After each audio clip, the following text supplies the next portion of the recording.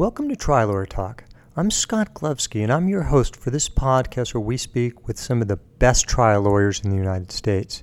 We simply have great lawyers, tell great stories from cases that had a profound impact on them.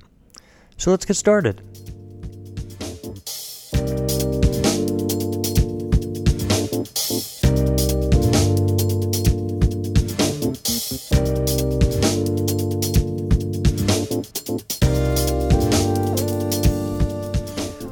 Welcome to Trial Lawyer Talk. I'm very pleased to be sitting with a brilliant, thoughtful, creative lawyer, Brooks Cutter. Brooks has a national practice. His offices are in Oakland and San Francisco, but he does cases all over the country. And he's a phenomenal trial lawyer. He does individual cases, class cases, and has a really powerhouse firm. Brooks, thanks for being with us. Happy to be here, Scott. Brooks, can you share with us a story of a case that had a profound impact on you? Sure, I'd be happy to. It's the more recent cases that come to mind. I could think of a number. I think anytime you represent somebody who's really been badly hurt and you have a chance to make a difference in their life, that's has a profound impact. But most recently, I represented the 12 children of Cosme Camargo, and we tried that case, and fellow TLC faculty member Susie Minlin tried it with me, and my daughter participated in that trial too, Margot, and we got a nice outcome for those kids, and it was a very impactful case for me.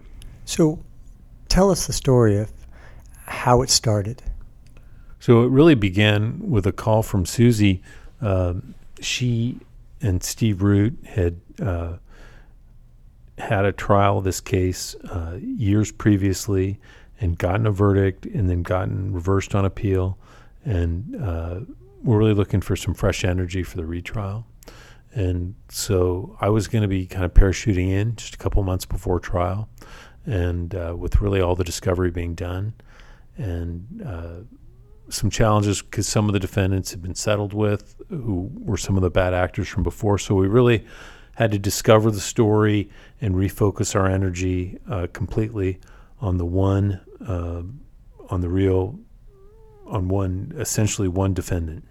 And the other challenge of the case was that we were trying to prove intentional conduct in the medical setting, which is challenging given the level of trust and confidence that people have in their doctors in the medical community. But we really felt like it was an opportunity to do that and get a significant general damages award that would make a difference in the lives of these 12 kids. So how did you go about discovering the story? So I think step one is always to really get to know the family well. And so I went down to the Palm Springs area where they lived and spent some time getting to know the family and really getting to know the fellow who had died, Cosme Camargo Jr., who was really a character, really a great guy, but a kind of a larger than life character. He had like a dozen children by several different women, and he'd been a meth addict. He'd recovered. He'd worked in the family propane business. He'd coached Little League. So there were all these great scenes that you could think of, and then also things that you thought could potentially be devastating to his case. So it was, the way we like to try cases, and you do this too, Scott, is to really try an honest case, where you embrace everything about it, the warts and all. And so that was kind of how we had to figure out how to present this guy who we loved in a way to make a jury understand and see him for a real person and not just some, person who had been addicted to meth. So what were the challenges that you faced and how did you overcome them?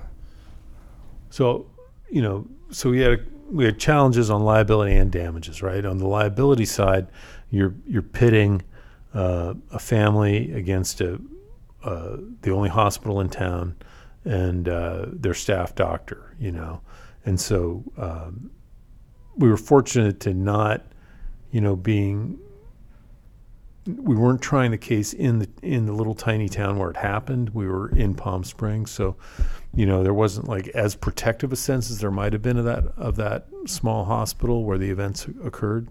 But nevertheless, it's always a challenge when you're trying to have a jury find liability against the medical community who they typically place on a pedestal. So the first challenge was to frame the hospital and the doctor as not acting in the best interest of the patient, and really in a way, and to show those entities acting in a way that didn't just threaten and ultimately kill Cosme, but that would threaten anybody, to make the jury feel that this was, the behavior was such and it was intentional, that's not something that as a community they could embrace. How did you discover that story? So Cosme had gotten bit by a spider. That was our story, our truth. Their story was that he'd injected himself with meth. He'd fallen off the wagon. He'd been sober for a number of years, and their story was that he'd fallen off and injected himself, and that's what caused what developed into an infection. And he presents at the hospital with either by the family's account an infected spider bite, and it quickly develops into necrotizing fasciitis, which is a life-threatening emergency, a well-known medical emergency, that when you have necrotizing fasciitis, it spreads quickly, and you're going to lose a lot of flesh. You have to cut out everything that even has a hint of it, and you have to do it quickly. And so the doctor, who he comes into contact with, is a surgeon with, I think he's Georgetown trained and really good credentials, especially given where he was. But I don't think he treated much necrotizing fasciitis. And he goes in and he doesn't do as aggressive a surgery as he should have. He doesn't get clear margins. And he's planning to go on vacation with his family. So he sews him up without doing as thorough a job as he should have. And at that point, we portrayed it as him being at a crossroads, right, where he could go a couple of different directions as a doctor. He could find a bigger hospital, what they call a tertiary care center, and get him the care he needed, or he could dig in and bring the care to the patient. But the option he chose was to just keep him there overnight, and then not essentially. And then as he got worse the next day, and he was due to leave on vacation, to then about 30 hours later, just start calling around to hospitals to see where he could send him after in our view delaying. And at that point, he calls a hospital in Palm Springs and reaches a young hospitalist, a Vietnamese fellow who didn't speak great English. And he says, "Hey, I've got this guy here. He's got a little infection on his arm. He's going to probably need a little surgery. Can we send him over?" What he doesn't reveal is that 2 hours prior to that call, he's spoken to a surgeon at that hospital and been more honest with what he's got. In other words, he's dealing with a patient with likely necrotizing fasciitis, and that surgeon has told him, "This hospital is not the place for your guy. That's too big for us. We can't take care of it. He needs to go someplace else, like Scripps or someplace else, He doesn't tell this young guy that. Guy says, "Okay, we'll take him." And so they stick him in an ambulance. 3 hours later, he shows up at this other hospital. They're like, "What? This is not what we were promised. This isn't what we were expecting." And sadly, they put him back in the ambulance, and he goes all night till he gets to Scripps. And their heroic doctor who testified at trial spends the next 24 hours just trying to save him, but can't, and he dies. So our case is now just about that initial hospital, not the second hospital, which you could also argue, and who had settled out. And so we had to really put the spotlight on that first hospital and the selfish decisions this doctor made to, essentially go on vacation and turf his patient on the basis of a lie. And we had to show that was intentional, that decision to not tell the truth. And that Vietnamese doctor came in and testified, and the The downstream surgeon at Scripps testified, and they were powerful witnesses. How did you go about learning the story that you were going to tell that I'm sure became the cross-examination of this doctor? Yeah. So we really spent time trying to understand what his motivation was, understand his family situation, understand where he was going, understand what he might have been feeling when he opened up that arm and saw what he was dealing with.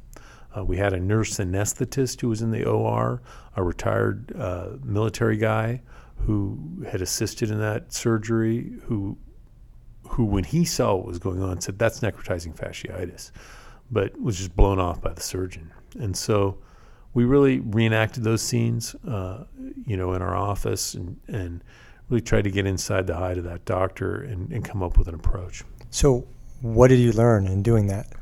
We learned that he was scared, that he was in over his head, and that he wanted to go on vacation, and that constellation of factors led him to make bad choices.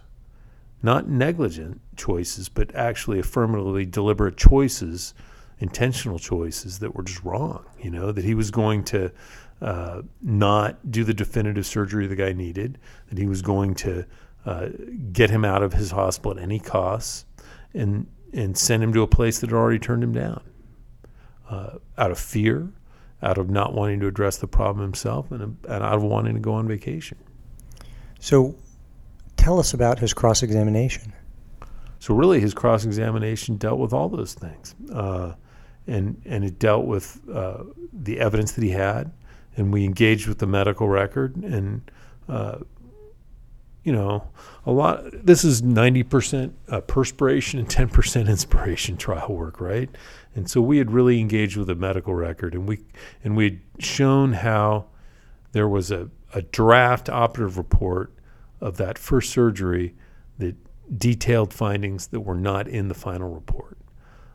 And that report had come to light only because it went in the ambulance with him to the second hospital. Because the final report, the original shop, showed none of that. And so that was an important part of the cross-examination, showing this, this is what you did first, this is what you saw, and just told our story of what was really there at that time. And then, some of these things you don't beat with a, you don't hit the jury over the head with a hammer with it. You just point out, and you left for vacation that afternoon. Within 10 minutes of him getting in that ambulance, you were on your way to Palm Springs for a holiday. Now, we didn't, belabor that, because you want the jury to draw their own conclusion about that. You don't want to.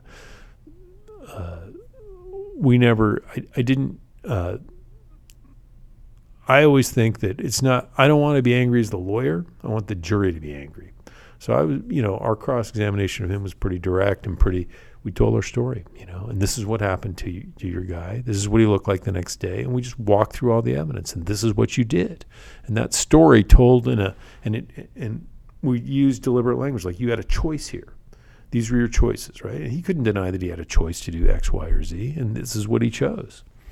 So we tried to be deliberate about our language and about the options that the doctor had. And how did you get the jury to fall in love with your client?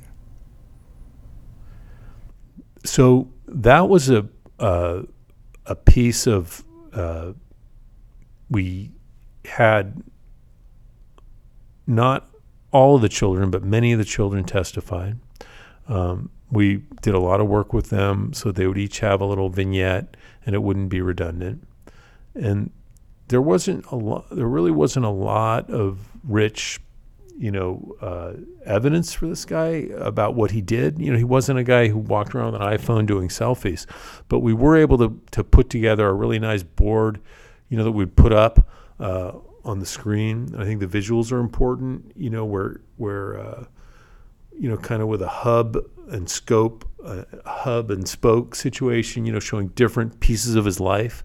And we did manage to find, it wasn't easy to find pictures, nice pictures of him with each kid and him coaching and those kinds of things. So we used those images to anchor him as a good guy and not some kind of the meth addict they were trying to portray him as, and just told nice stories about him.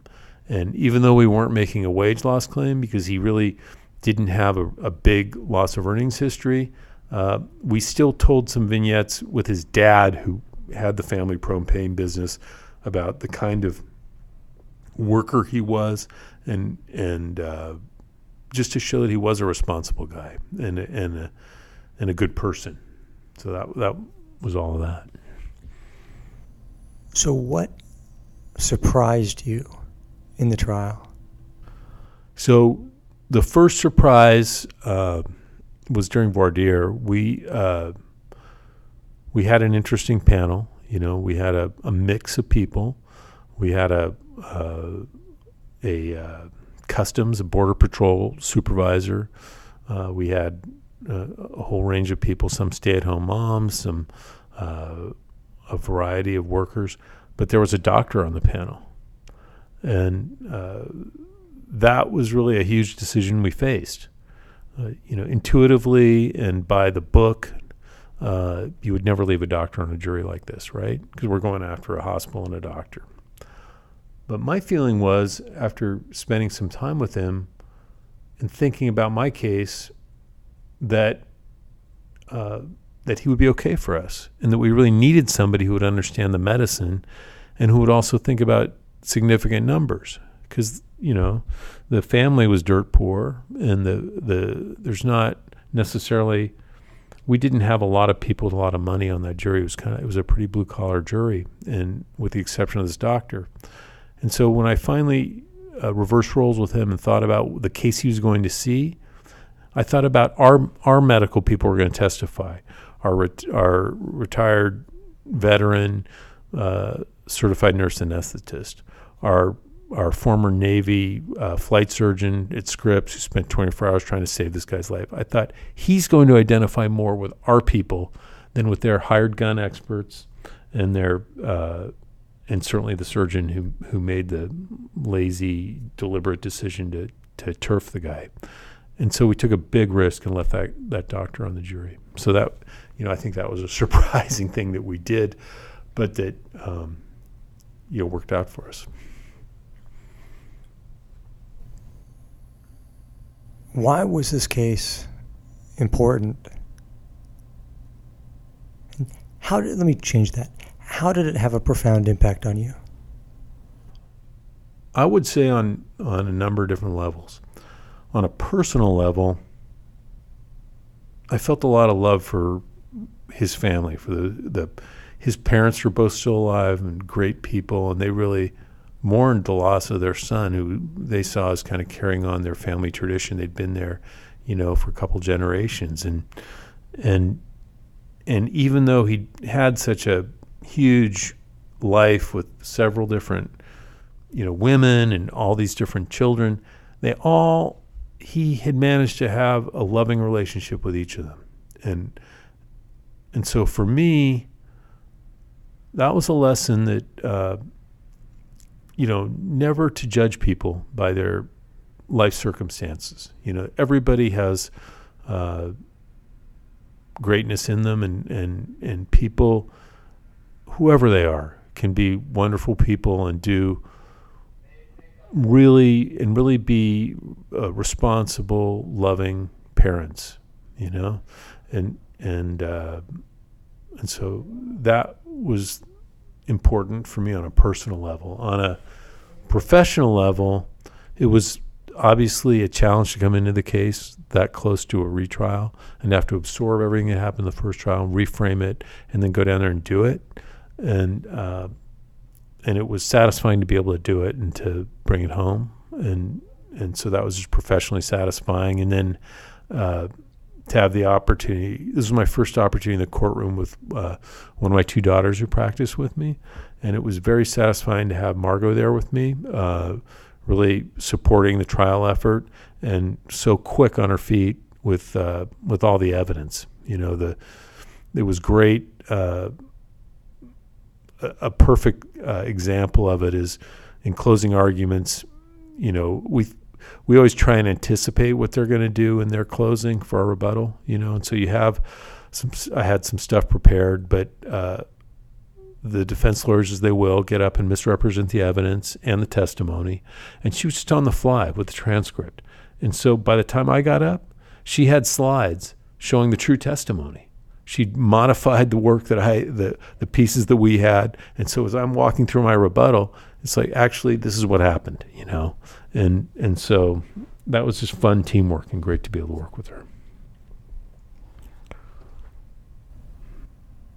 Where's Brooks Cutter's connection to this case?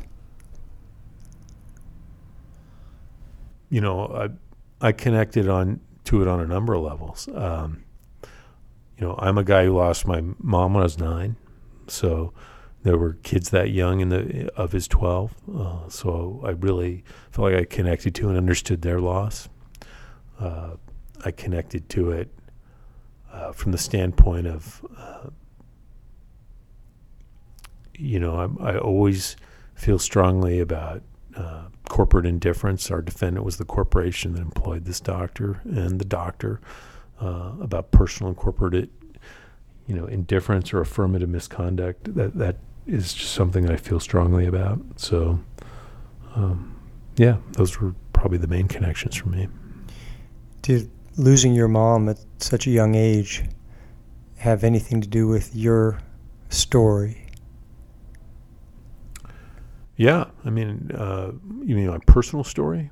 Yes. Yeah, for sure. I mean, that's one of those things that changes you and it changes the course of your life in all sorts of ways. And so you definitely take that on board. And I think it helps me relate to the losses of some of the people we represent. Is that why you became a trial lawyer? Maybe. I mean, I think that's really why I became a trial lawyer, is a combination of things. My dad was a diplomat, foreign service, and he had a strong belief in public service, but I didn't like how kind of bureaucratic and under the control of other people's decisions that his career path was. I mean, he had a successful career, but it was kind of at a whim whether we next went to Caracas or to Spain or wherever. And I just thought, I want a life where I have more personal agency and more ability to control my own destiny. And having a profession like law where you could help people, but also, decide your path appealed to me. And you're one of those rare lawyers where you came out of Stanford and have an impeccable pedigree, and you're a trial lawyer. You're creative. You're representing people and using that other side of your brain. And how do you do that? Well, I think, Trial Lawyers College has been a big part of that. I mean, I think it's pretty easy to get hardened and to move away from, why you originally started doing something. But what we do, the work we do in the college is all about working on yourself and understanding and finding your personal connection to the story. And if you're always renewing and doing that, and getting to know the people that you represent, then I think it keeps you in touch with your creative side.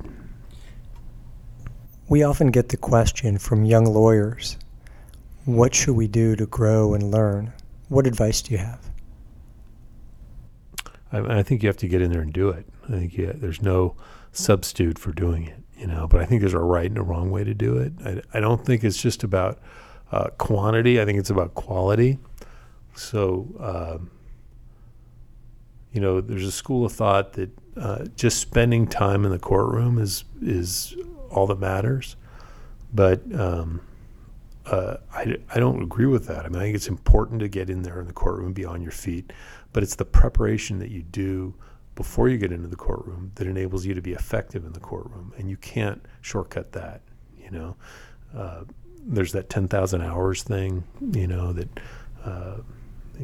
people have written about, but you don't get into an airplane and be a good pilot of a big jet right away. You start small, and you do your homework, and you study, and you work hard, and then you get opportunity. And so I've been lucky to work with some very talented people, but the most talented people, oddly enough, are the people who work the hardest. It's not a coincidence. It's there are people who get big verdicts, but because of their talent, but the people who consistently do the best work for their clients are the people who combine that talent with genuine hard work and caring about the people they represent. Do you have any books that you can recommend for young lawyers, or videos, or other sources of inspiration? Yeah, I think that Jerry Spence's books are great. Starting with Gunning for Justice, it's the original classic with the Silkwood story and all that, and of course he's got many more kind of direct method books that I think are terrific. There's a lot of great information out there. I think our trial lawyer community is pretty open. If you go to a COC event or an AJ event, you're going to pick up some nuggets. And the only thing I would say, though, is that we all are shameless about taking each other's great little tweaks and vignettes and all that, but you have to make them your own. If I were to get up and try and directly use, one of Jerry Spence's closings or one of some other great trial lawyers' closings, it wouldn't ring. It would fall flat, because no matter how well I delivered it, the jury would know it wasn't my story. So take the ideas that you're hearing, but then find a way to make them your own. Well, Brooks, thank you very much for taking the time to chat with us, and thanks for the great teaching that you do all over the country, and thanks on behalf of your clients for being a phenomenal lawyer and fighting and getting justice. Thanks for having me, Scott.